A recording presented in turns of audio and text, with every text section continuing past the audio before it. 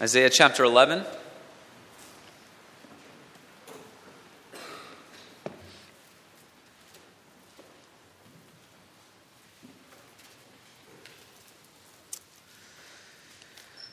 Isaiah 11 verses 1 through 10.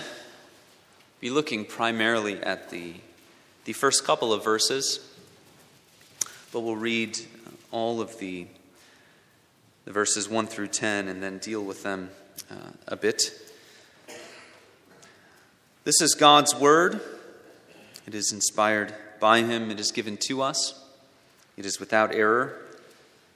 It is our final authority in faith and in life. With all that in mind, let's give our attention to the reading of God's word. Isaiah 11, 1 through 10. A shoot will come up from the stump of Jesse. From his roots a branch will bear fruit. The Spirit of the Lord will rest on him, the Spirit of wisdom and of understanding, the Spirit of counsel and of power, the Spirit of knowledge and of the fear of the Lord. And he will delight in the fear of the Lord. He will not judge by what he sees with his eyes, or decide by what he hears with his ears. But with righteousness he will judge the needy. With justice he will give decisions for the poor of the earth. He will strike the earth with the rod of his mouth. With the breath of his lips he will slay the wicked. Righteousness will be his belt, and faithfulness the sash around his waist. The wolf will live with the lamb. The leopard will lie down with the goat. The calf and the lion and the yearling together, and a little child will lead them. The cow will feed with the bear. Their young will lie down together, and the lion will eat straw like the ox. The infant will play near the hole of the cobra, and the young child put his hand into the viper's nest. They will neither harm nor destroy on all my holy mountain, for the earth will be full of the knowledge of the Lord, as the waters cover the sea. In that day the root of Jesse will stand as a banner for the peoples. The nations will rally to him, and his place of rest will be glorious. The grass withers and the flower fades. God's word endures forever. Amen.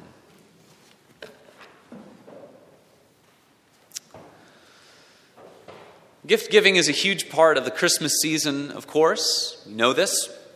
And sometimes we may lament the fact that it can tend to pull our minds and our hearts in a direction of caring too much about getting things.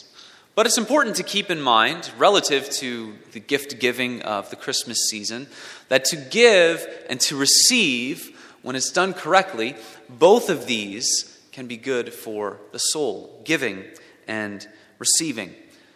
Gifts actually play a big part in Jesus coming to earth as the Messiah. We read in Isaiah chapter 11 about the Messiah. This, of course, was written before Jesus came to earth, but it gives us stunning and clear truths about who the Messiah is. So there's great benefit for us looking at this passage of Scripture this morning. And gifts play a big role in Jesus coming to earth. Of course, we think of the wise men when we hear something like that. But that's not specifically what we're thinking about today. Today we're thinking about how the Holy Spirit rested upon Jesus and gave him the gifts necessary to carry out his mission. We read of the Holy Spirit resting on the Messiah here in Isaiah 11. See, all of the things that humanity was called to be, Jesus is, and Jesus was in the days that he walked this earth. The Holy Spirit fills Jesus with certain gifts, and in turn, we see that the Spirit in Jesus Christ gives the people of God a portion of this giftedness as well. One of the reasons why it's important to think about passages like this. What the Holy Spirit gives to Jesus, and in turn, what the Holy Spirit gives to God's people as Jesus gives the Holy Spirit to us in and through the gospel. So when we think of the Holy Spirit giving gifts to Jesus as the Messiah, what we're talking about is what the Holy Spirit gives to the human nature of Jesus. Jesus as the Messiah, of course, as we have sung already this morning, he is God of God. He is light of light. He is divine. but he is also human. He is true man and true God. We think about then the Holy Spirit giving these gifts to Jesus so that he can accomplish his mission as the ideal man, as the ideal human being. In the carol that we have just sung as well, we see that he is the branch of Jesse's stem, which means he comes as the Davidic king, the son of David, but also in a sense greater than David, which is why Isaiah in this passage reaches back further and calls him the branch of Jesse. He will come in the spirit of David, of King David, but he will also be greater than David, David's son, but David's greater son. So here are some central thoughts this morning as we think about Isaiah 11. Jesus is the Davidic king who establishes an eternal kingdom of justice and righteousness. He is successful because of the Holy Spirit's equipping him for this task. And because of that same Spirit given to us, we know that we too are given some of these same gifts in order to serve and to honor God in our lives. We look then at verse 1 of Isaiah chapter 11. We read of two things, a shoot and a stump. The coming king, the Messiah, will be like a shoot which is coming out of a stump in the ground, a stump which has been cut down. And that tells us something about the Davidic kingship, doesn't it? The day that Isaiah is writing, the kingdom of Israel is deteriorating because of their disobedience. And the glories of the Davidic kingdom have been so lessened that they're like unto a stump that is in the ground. It has been cut down through the judgment of God. It's nothing but a rootstock. This would have been a place really of humiliation. The glories that a tree once enjoyed being reduced to a stump. It's interesting that in chapter 10, the chapter just before this, God, of course, is speaking about Assyria, and Assyria is really always in the purview of Isaiah as he's writing his book. And Assyria is likened to a forest full of trees, full of glory, full of power.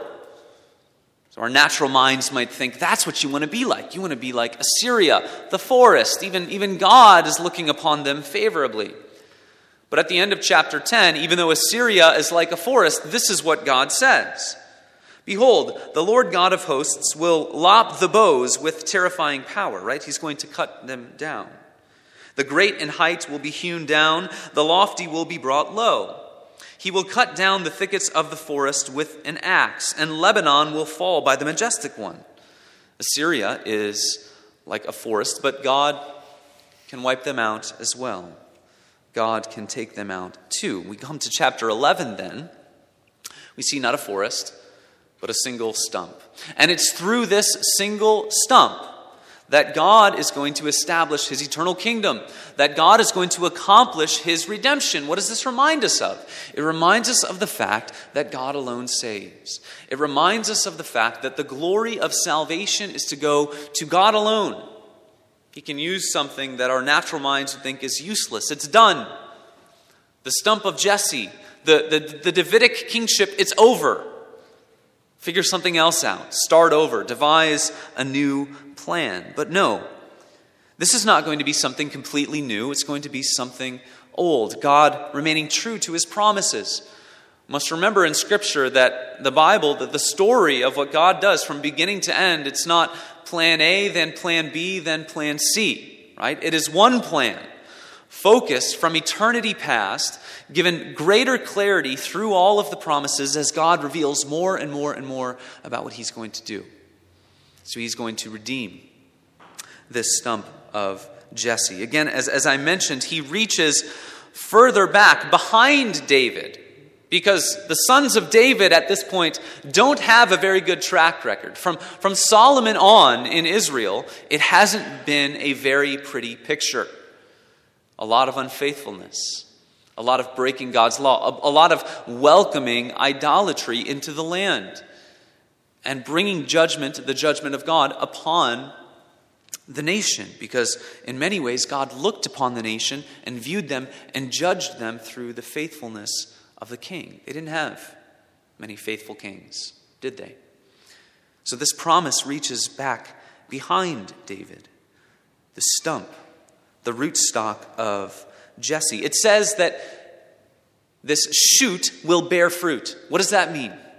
What does it mean that this shoot of Jesse, out of the stump of Jesse, will bear fruit? Will it be like Assyria, a bountiful forest, military might, worldly power, all of the things that our natural inclinations would think would be good?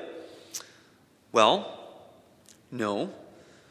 Because what did the military might, the glory of the Assyrian kingdom, ultimately, where did it get them? If we think about the end of chapter 10, which we just read.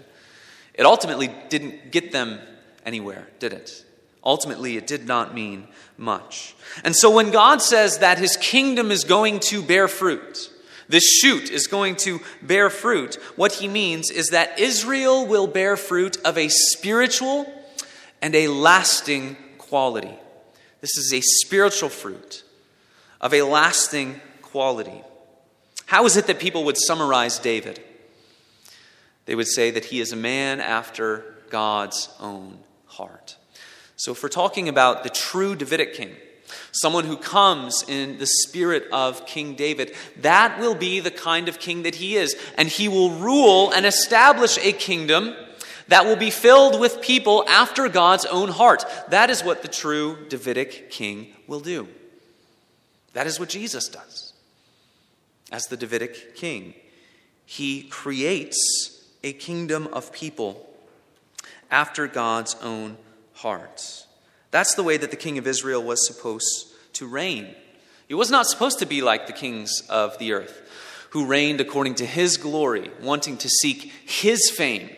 The king of Israel was to reign and to rule, to point to the true God of the universe, the King of Kings, the Lord of Lords, to create a situation where people could know and glorify God. This is how we know that Isaiah 11 speaks exclusively of the Messiah. This is a goal so lofty, this bearing fruit. It's a goal that is so lofty, so spiritual, so heavenly, that only the promised one of God, only the one who was promised all the way back in Genesis 3, only he could be the one who could accomplish all of these things. So it tells us, Isaiah 11 tells us of Jesus in no uncertain terms. It tells us of the Messiah, because only Jesus would be the one who can bring about this type of fruit, this spiritual and lasting and heavenly fruit. This is why Jesus did not concern himself with political ends. He stands before Pontius Pilate, and what does he say? My kingdom is not of this world. It's something better. It's something transcendent. It's something eternal. Comes as a king, but a king that you might not expect. He's equipped to do then what the other kings before him could not do, within Israel and without. He has a myriad of gifting. He has all kinds of different things that allow him to accomplish what God sent him to do. Have you ever seen anyone who has just a vast array of giftedness and they're able to accomplish all of their responsibilities with excellence, right? Our Reformed tradition lost a hero this week, R.C. Sproul, and he was this kind of man, gifted in so many different ways. He had the rare gift of being a philosopher and a theologian and a Bible scholar and a preacher and proclaimer of the gospel. He also was a bit of a visionary leader, right? He also had administrative skills. He was able to establish different organizations that taught people about the Reformed tradition and our great doctrine and theology that's been handed down. A vast array of giftedness, because he was able to do so many different things. That's kind of what we see with the Messiah in Isaiah 11. He displays all of these wonderful characteristics because he is anointed and he is gifted.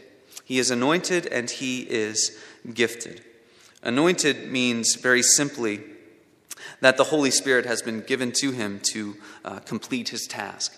As I mentioned earlier, when we're talking about the Holy Spirit resting upon the Messiah and resting upon Jesus and gifting him, we're talking about the Holy Spirit gifting the human nature of Jesus. Jesus is divine and human in the unity of one person. And everything about Jesus we understand through the lens of these two natures. Jesus suffers according to his human nature. But various things about the knowledge and the power that he has, we understand that through the lens of his divine nature. So as the human Messiah, the Holy Spirit is given to Jesus and it rests upon him. The third person of the Trinity, a divine person distinct from Jesus, given to him to accomplish his task on earth. We read about this in Luke chapter 4. Remember, Jesus goes into the synagogue and he gets up to read the reading from the Old Testament that day, and he goes to Isaiah chapter 61. And he says this, we read this: Jesus unrolled the scroll and found the place where it was written, "The Spirit of the Lord is upon me, because he has anointed me to proclaim good news to the poor. He has sent me to proclaim liberty to the captives and recovering of sight to the blind, to set at liberty those who are oppressed, to proclaim the year of the Lord's favor." He's anointed. The Holy Spirit rests upon him. The Holy Spirit rests upon him, and the Holy Spirit gifts him with these virtues, these characteristics that we read about. Many people throughout Scripture have shown many of these characteristics, but it's only the Messiah who shows all of them simultaneously. Solomon had wisdom, right? David had might. Esther had understanding and perception. Elijah had knowledge and the fear of the Lord. But all of these things appear in the Messiah. All of them appear simultaneously. The one who will show the world what it truly means to be human. But Jesus does not show us what it truly means to be human in order to hold it out there as some ideal thing that we ourselves need to accomplish. In showing us what a true human being lives like, he accomplishes salvation for us. And then he gives us salvation as a gift. He accomplishes it, and then he gives it to us as a gift. But let's think then about what the Holy Spirit gives to the Messiah. First, we read about wisdom and understanding. Wisdom and understanding. And keep in mind that because we see this in the Messiah, and because the same Holy Spirit is given to us, think about the many ways in which the Holy Spirit equips us, to a lesser degree, of course, but equips us with many of these same things. Wisdom and understanding. Wisdom is intelligence, isn't it? But it's far more. Wisdom is far more than intelligence. It's more than just head knowledge. It's intelligence with regard to making decisions. It's an ability to live rightly in this world with the many situations that arise. God gives his people the 10 Commandments, right? But it's not as if he spells out what we are to exactly do in every single situation that could arise. Then the law would have to be millions upon millions upon millions of pages long, perhaps endless. Wisdom is an ability to live rightly according to what God has commanded in the many situations that arise. It's more than just head knowledge. Wisdom is paired with understanding. Understanding is the fuel for our wisdom. It's the foundation for our wisdom. It's a perception into how the world works, right? It's insight, seeing the moral order of the world, the way God has fit everything together, according to what he has made, according to what he has commanded. It's the fuel or the foundation of our wisdom. We read of counsel and might. Counsel and might. These are the practical outworking of wisdom. Counsel and might. Particularly giving judgments on matters. We think of kings who render judgments when we talk about a counsel. It's a king who can rule wisely and has the courage to carry out his wisdom. Might is the power to carry out all of these things. God speaks of himself in the Old Testament as a powerful counselor, right? Isaiah 46:10, "My counsel shall stand, and I shall accomplish all of my purpose," right? He has a counsel rooted in eternity. This is how things are going to play out. And in his sovereignty and his power, he unfolds them exactly according to what he has judged to be right. After the cross and the resurrection, the apostles in the New Testament, specifically the Apostle Paul, speaks about God as the one who works all things according to the counsel of his will. He has counsel and might. Isaiah 9, another passage that deals with the Messiah. We see these terms together, or at least in close proximity to one another. He is the wonderful counselor. He is the mighty God. We read in the book of Deuteronomy that Israel was a nation without counsel. Without counsel. And insofar as they are without counsel, they show us the need for a Savior. See, they did not follow the counsel of God. We read of knowledge and the fear of the Lord. Knowledge and fear of the Lord is the content of our wisdom. You cannot overestimate the value and the importance of knowledge. Jesus says in John 17, "This is eternal life, that they know you, the only true God." Knowing God is eternal life. And this is what Jesus gives to the people of the earth. He is revealing to them realities about the eternal God. Matthew chapter 11 says this, "No one knows the Son except the Father. No one knows the Father except the Son, and anyone to whom the Son chooses to reveal him." Fear of the Lord is also foundational in Scripture. We read in Proverbs, "The fear of the Lord is the beginning of wisdom, and the fear of the Lord is the beginning of knowledge." Fear of the Lord you could probably summarize with these three words. Recognizing, revering, and responding. Recognizing that God is a holy God. Recognizing who he is, his holiness, his justice, his power. Revering him because of that, right? He is a God whom we must revere because of his holiness, because of who he is. Responding to that in your life. If you really believe that that is who God is, and you really believe that he has told you what it is you are to do, then one would think that you would see it in the way that you live your life. Recognizing, responding, revering. We might think of the angels in heaven who live in pure devotion to God, always living to praise him, unceasingly singing, "Holy, holy, holy is the Lord God Almighty. The earth is filled with his glory." They live in pure devotion to him. Why? Because they recognize his holiness. Because they recognize who he is. They revere him as they recognize him. They respond in living in pure devotion to God. That is the fear of the Lord. What's the meaning of all of these gifts? Well, as we said, Jesus as the Messiah shows all of these things in a way no one else ever has or ever will. And in so doing, he shows us that he is the ideal human being. The one who has come to right all of the wrongs from Genesis 3 onwards. Adam and Eve were placed in the garden to render good judgments, but they did not do that, did they? Created as the image of God, they were to render good judgments, but they failed. Jesus comes in their wake as the one who would right the wrongs, as the one who is called, right, the second Adam. The second Adam.